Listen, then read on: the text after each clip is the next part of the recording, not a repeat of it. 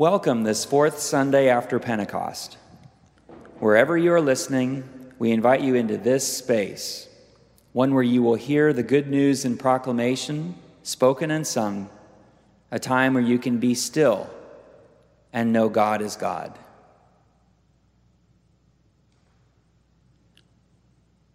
In today's gospel, Christ promises that the disciple who gives a cup of cold water to the little ones serves Christ himself. From worship, whether we gather together in person or in spirit as we do here, we are sent out into the world to serve others and to be a sign of God's welcome presence. The grace of our Lord Jesus Christ, the love of God, and the communion of the Holy Spirit be with you all. And also with you. Alleluia, alleluia, alleluia, alleluia. You are a chosen race, a royal priesthood, a holy nation, in order that you may proclaim the mighty acts of the one who called you out of darkness into his marvelous light. Alleluia, alleluia, alleluia, alleluia. The Holy Gospel according to Matthew, the 10th chapter. Glory to you, O Lord. Jesus said to the 12, "Whoever welcomes you welcomes me, and whoever welcomes me welcomes the one who sent me. Whoever welcomes a prophet in the name of a prophet will receive a prophet's reward, and whoever welcomes a righteous person in the name of a righteous person will receive the reward of the righteous. And whoever gives even a cup of cold water to one of these little ones in the name of a disciple, truly I tell you, none of these will lose their reward." The Gospel of the Lord. Praise to you, O Christ. A different rhythm of life. This week I celebrate my 4th anniversary as pastor of Queen Anne Lutheran Church. After an 11-year career teaching at the university, I had no idea what ministry would bring. I remember asking a colleague over lunch who I greatly admired, a Jesuit priest who had years of experience in the classroom as well as in the parish, what to expect. "Well," he said, "the rhythm of life in both is very different."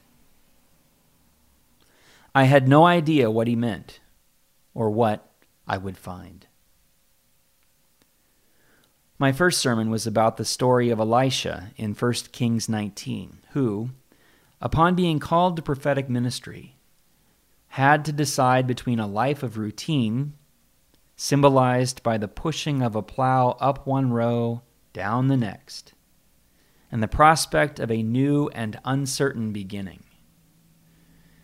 He chose the latter, ultimately succeeding Elijah, the greatest prophet the Hebrew faith has ever known. I then compared this part of his story to mine, sharing what I had come to experience as the monotonous cycle of university teaching, a cycle, thanks to the higher than normal workload I had as a non-tenured faculty member, that was hurting my body and killing my soul.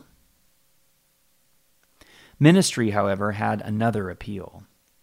For the bulk of my time at Seattle University, I had been teaching a course in theology that featured the perspective of Dietrich Bonhoeffer. Bonhoeffer, as many of you know, was a German Lutheran pastor and theologian who, in his final writings shortly before his execution by the Nazis in April of 1945, imagined a new kind of Christianity, a kind that would embrace the suffering God who allowed himself, Bonhoeffer says, to be pushed to the margins of the world on a cross. Bonhoeffer describes this new kind of Christianity in a clip from Agent of Grace, a movie about the last few years of his life I showed every term in one of my courses. I think there is only one purpose of religion in the modern world, he says to fellow inmates shortly before his death, where people must come and share each other's suffering and share the suffering of God in a godless world. Bonhoeffer, ably portrayed by Ulrich Tucker, then adds an important clarification. We need more than just religion in the formal sense, he says. Real Christianity means sharing each other's pain. These words about sharing each other's pain brought tears to my eyes every time I heard them. They seemed faithful to the gentle spirit of the man whose life and teachings they inspired, even if they did not appear verbatim in his writings. But were they right? Was this kind of Christianity a living option for us today? I had to find out. I was ready for a different rhythm of life. What Bonhoeffer said about sharing pain, I discovered, was true, if not for Christianity generally, at least for the work of a parish pastor. Over the past 4 years, my heart has gone out to members and friends of the congregation who have experienced deep and stinging loss, whether it has been through the death of a son, a parent-in-law, a grandparent, a close friend, a sibling, a partner, or a spouse.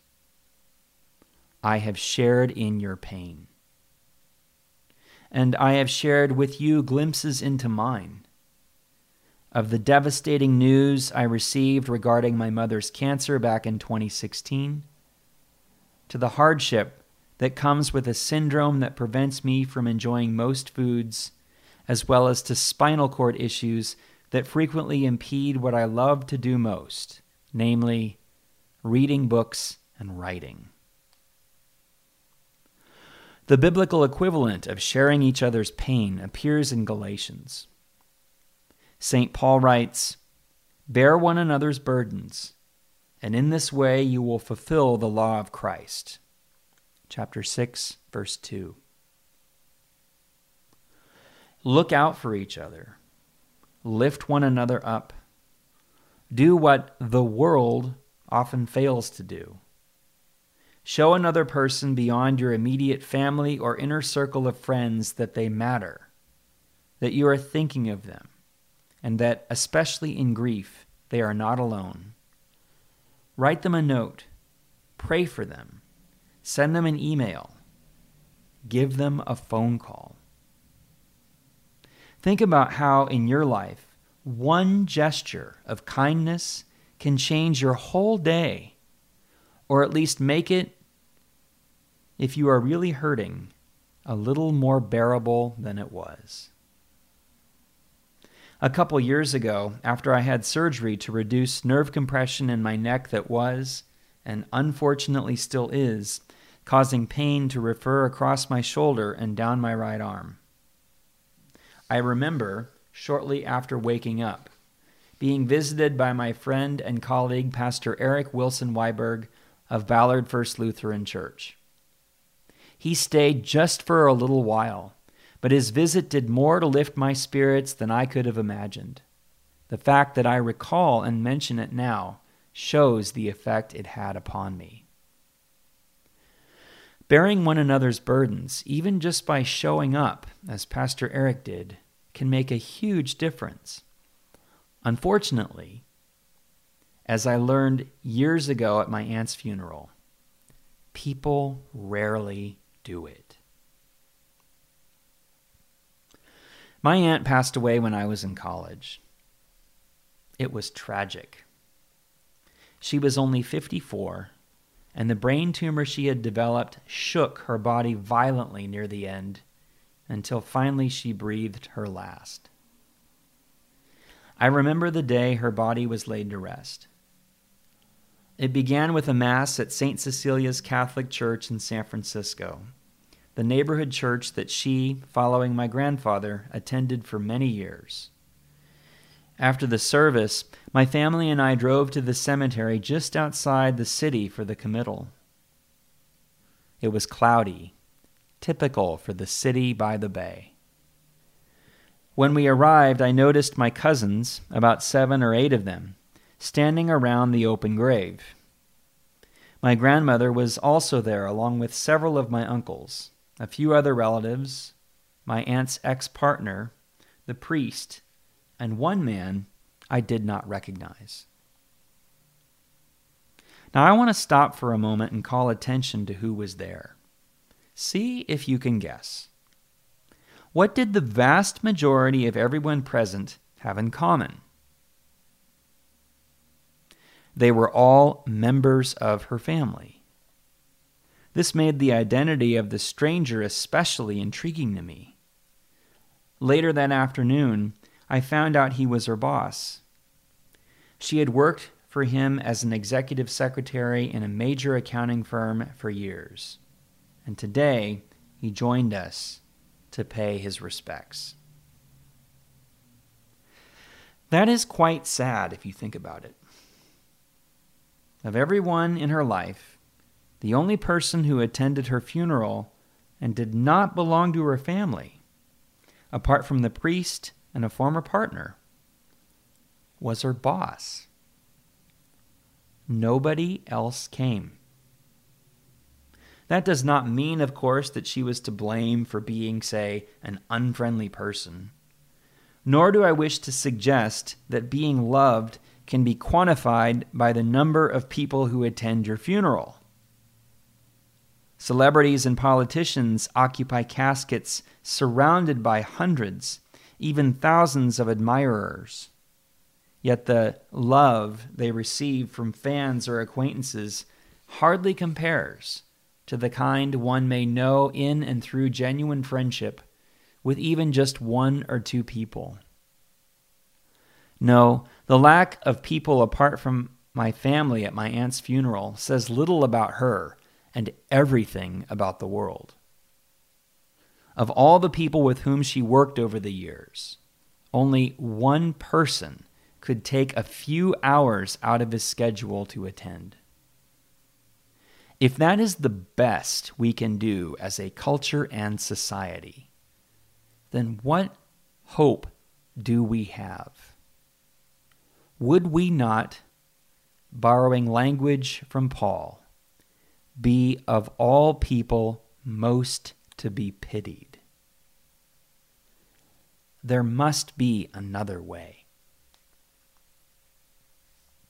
In Romans 12:2, Paul writes, "Do not be conformed to this world, but be transformed by the renewing of your minds, so that you may discern what is the will of God, what is good and acceptable and perfect." What does it mean from Paul's perspective to be transformed? It would be tempting to assume that Paul is telling his readers simply to clean up your act. But it would also, in my judgment, be wrong. When Paul catalogs the vices that would prevent a person, as he says in Galatians 5:21 and 1 Corinthians 6:9, from inheriting the kingdom of God, they all have one thing in common: fornication, impurity, licentiousness, idolatry, sorcery, enmities, strife, jealousy, anger, quarrels, dissensions, factions, envy, drunkenness, carousing, and things like these, Paul says in Galatians 5:19-21. Things like these all constitute behaviors that divide community. The kingdom of God, after all, is a social reality. It is not within you, as translations like the NIV misread Jesus in Luke 17, verse 21. It is among you, as we read in God's translation, the NRSV. When Paul, therefore, speaks of being transformed in Romans 12:2, he seems to be after something more profound than just telling people to be on their best behavior. Elsewhere in his letters, when discussing transformation, he refers to a fundamental shift in one's orientation or way of being in the world. Let each of you, he writes in Philippians 2:4, look not to your own interests, but to the interests of others. Be conformed, in other words, not to the world, which lives only for itself, but live as Christ did by putting your neighbor's welfare first. Make his or her well-being your priority. Reach out to help that person bear his or her burdens. Show up when the world cannot be bothered. Give an hour or two of your time when the world is too busy. Write that card, make that phone call, cook that meal, send those flowers, say that prayer. Become, as Bonhoeffer would say, a man or woman for others. This is the way, not of the Mandalorian and Star Wars, but of Christ in the Gospels. Be not conformed to the world. As the pandemic continues, there are obviously limits to the ways we can love and serve our neighbor. These limits, however, afford us the opportunity to think creatively about how we can bear each other's burdens and help each other out. They also give us the chance to imagine what our life together will be like once it is safe for us to gather again. Central to that life will be the opportunity to welcome others. In Matthew 10:40-42, our gospel reading for today, Jesus says the reward for such hospitality will be great. He places special emphasis on the little ones in the last verse, a phrase which probably refers, according to most commentaries, to a new or vulnerable disciple, or group of disciples. In Paul, we see two things that set us apart from the world: the call to bear one another's burdens or share each other's pain, and the invitation to be transformed by looking to the needs of others instead of simply our own. Jesus adds a third. Welcome others, he says in today's gospel, and make sure to include the little ones, the vulnerable, the people in society who would otherwise be cast aside. The beginning of my call to parish ministry 4 years ago this week was motivated by at least several things. It was an attempt to escape what had become routine. It was an attempt to regain my health, to find, in the words of my Jesuit colleague, a different, more humane rhythm of life. But ultimately, it was an attempt to see if true Christianity, the kind which Bonhoeffer describes as sharing each other's pain, was possible today. Not as an academic experiment, but as a living option for me and for those like me seeking genuine community in a world where, as was the case with my aunt's funeral, people often don't show up or seem to care. Today, while there are moments where, like any other group of people, we come up short, I am glad to say that such community is possible. I have seen it with my own eyes. You, Queen Anne Lutheran Church, are that community. Keep caring, keep sharing, and may God continue to bless us in the mutuality of this ministry. Amen.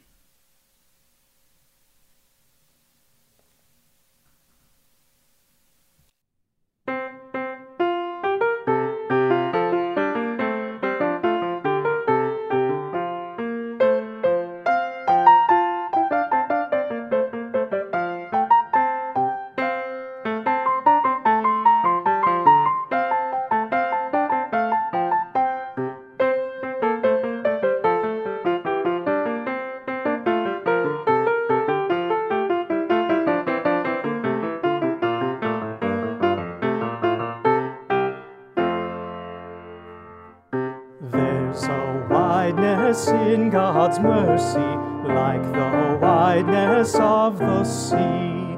There's a kindness in God's justice, which is more than liberty. There is no place where sorrows are more felt than up in heaven. There is no place where earth's failings have such kindly judgment given.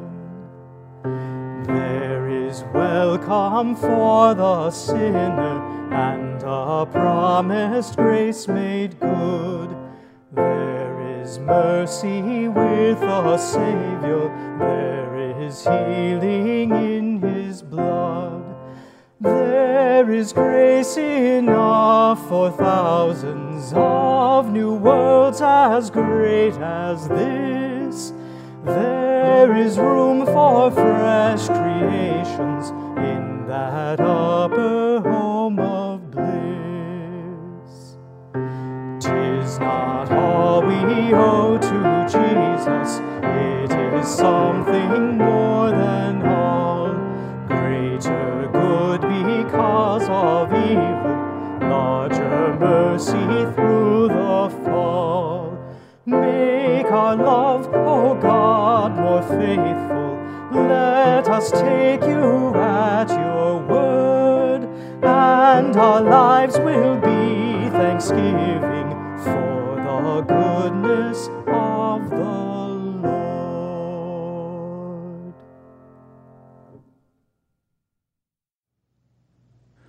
Called into unity with one another and the whole creation, let us pray for our shared world.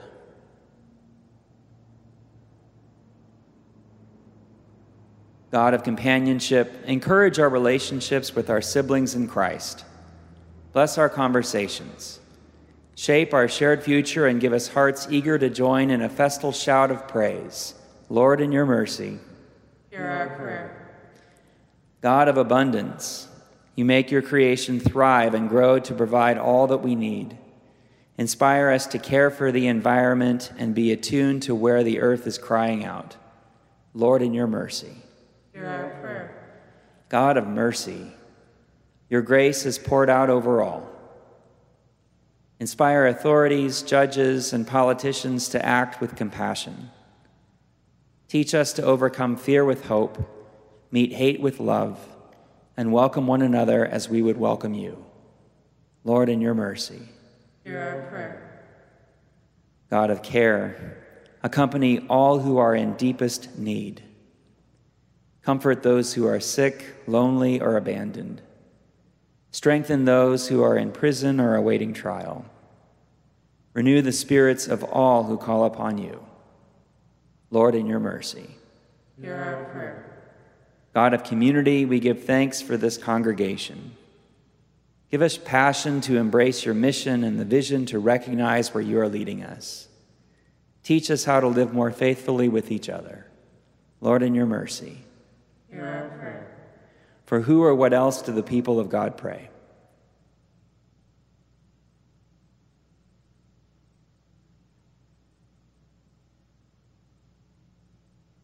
Lord, in your mercy. Hear our prayer. God of love, you gather in your embrace all who have died. Keep us steadfast in our faith and renew our trust in your promise. Lord, in your mercy. Hear our prayer. Receive these prayers, O God, and those too deep for words, through Christ our Lord. Amen. Lord, remember us in your kingdom and teach us to pray. Our Father in heaven, hallowed be your name. Your kingdom come, your will be done on earth as in heaven. Give us today our daily bread, and forgive us our sins as we forgive those who sin against us. Save us from the time of trial and deliver us from evil. For the kingdom, the power, and the glory are yours, now and forever. Amen. We thank you for joining us for this service. If you would like to hear other services or access the newest edition of The Quill, our newsletter, we invite you to go to our website at queenannelutheran.org. Receive now the blessing. Let us bless the Lord. Thanks be to God. Almighty God, the Father, the Son, and the Holy Spirit, bless and preserve you. Amen. Go in peace, serve the Lord. Thanks be to God.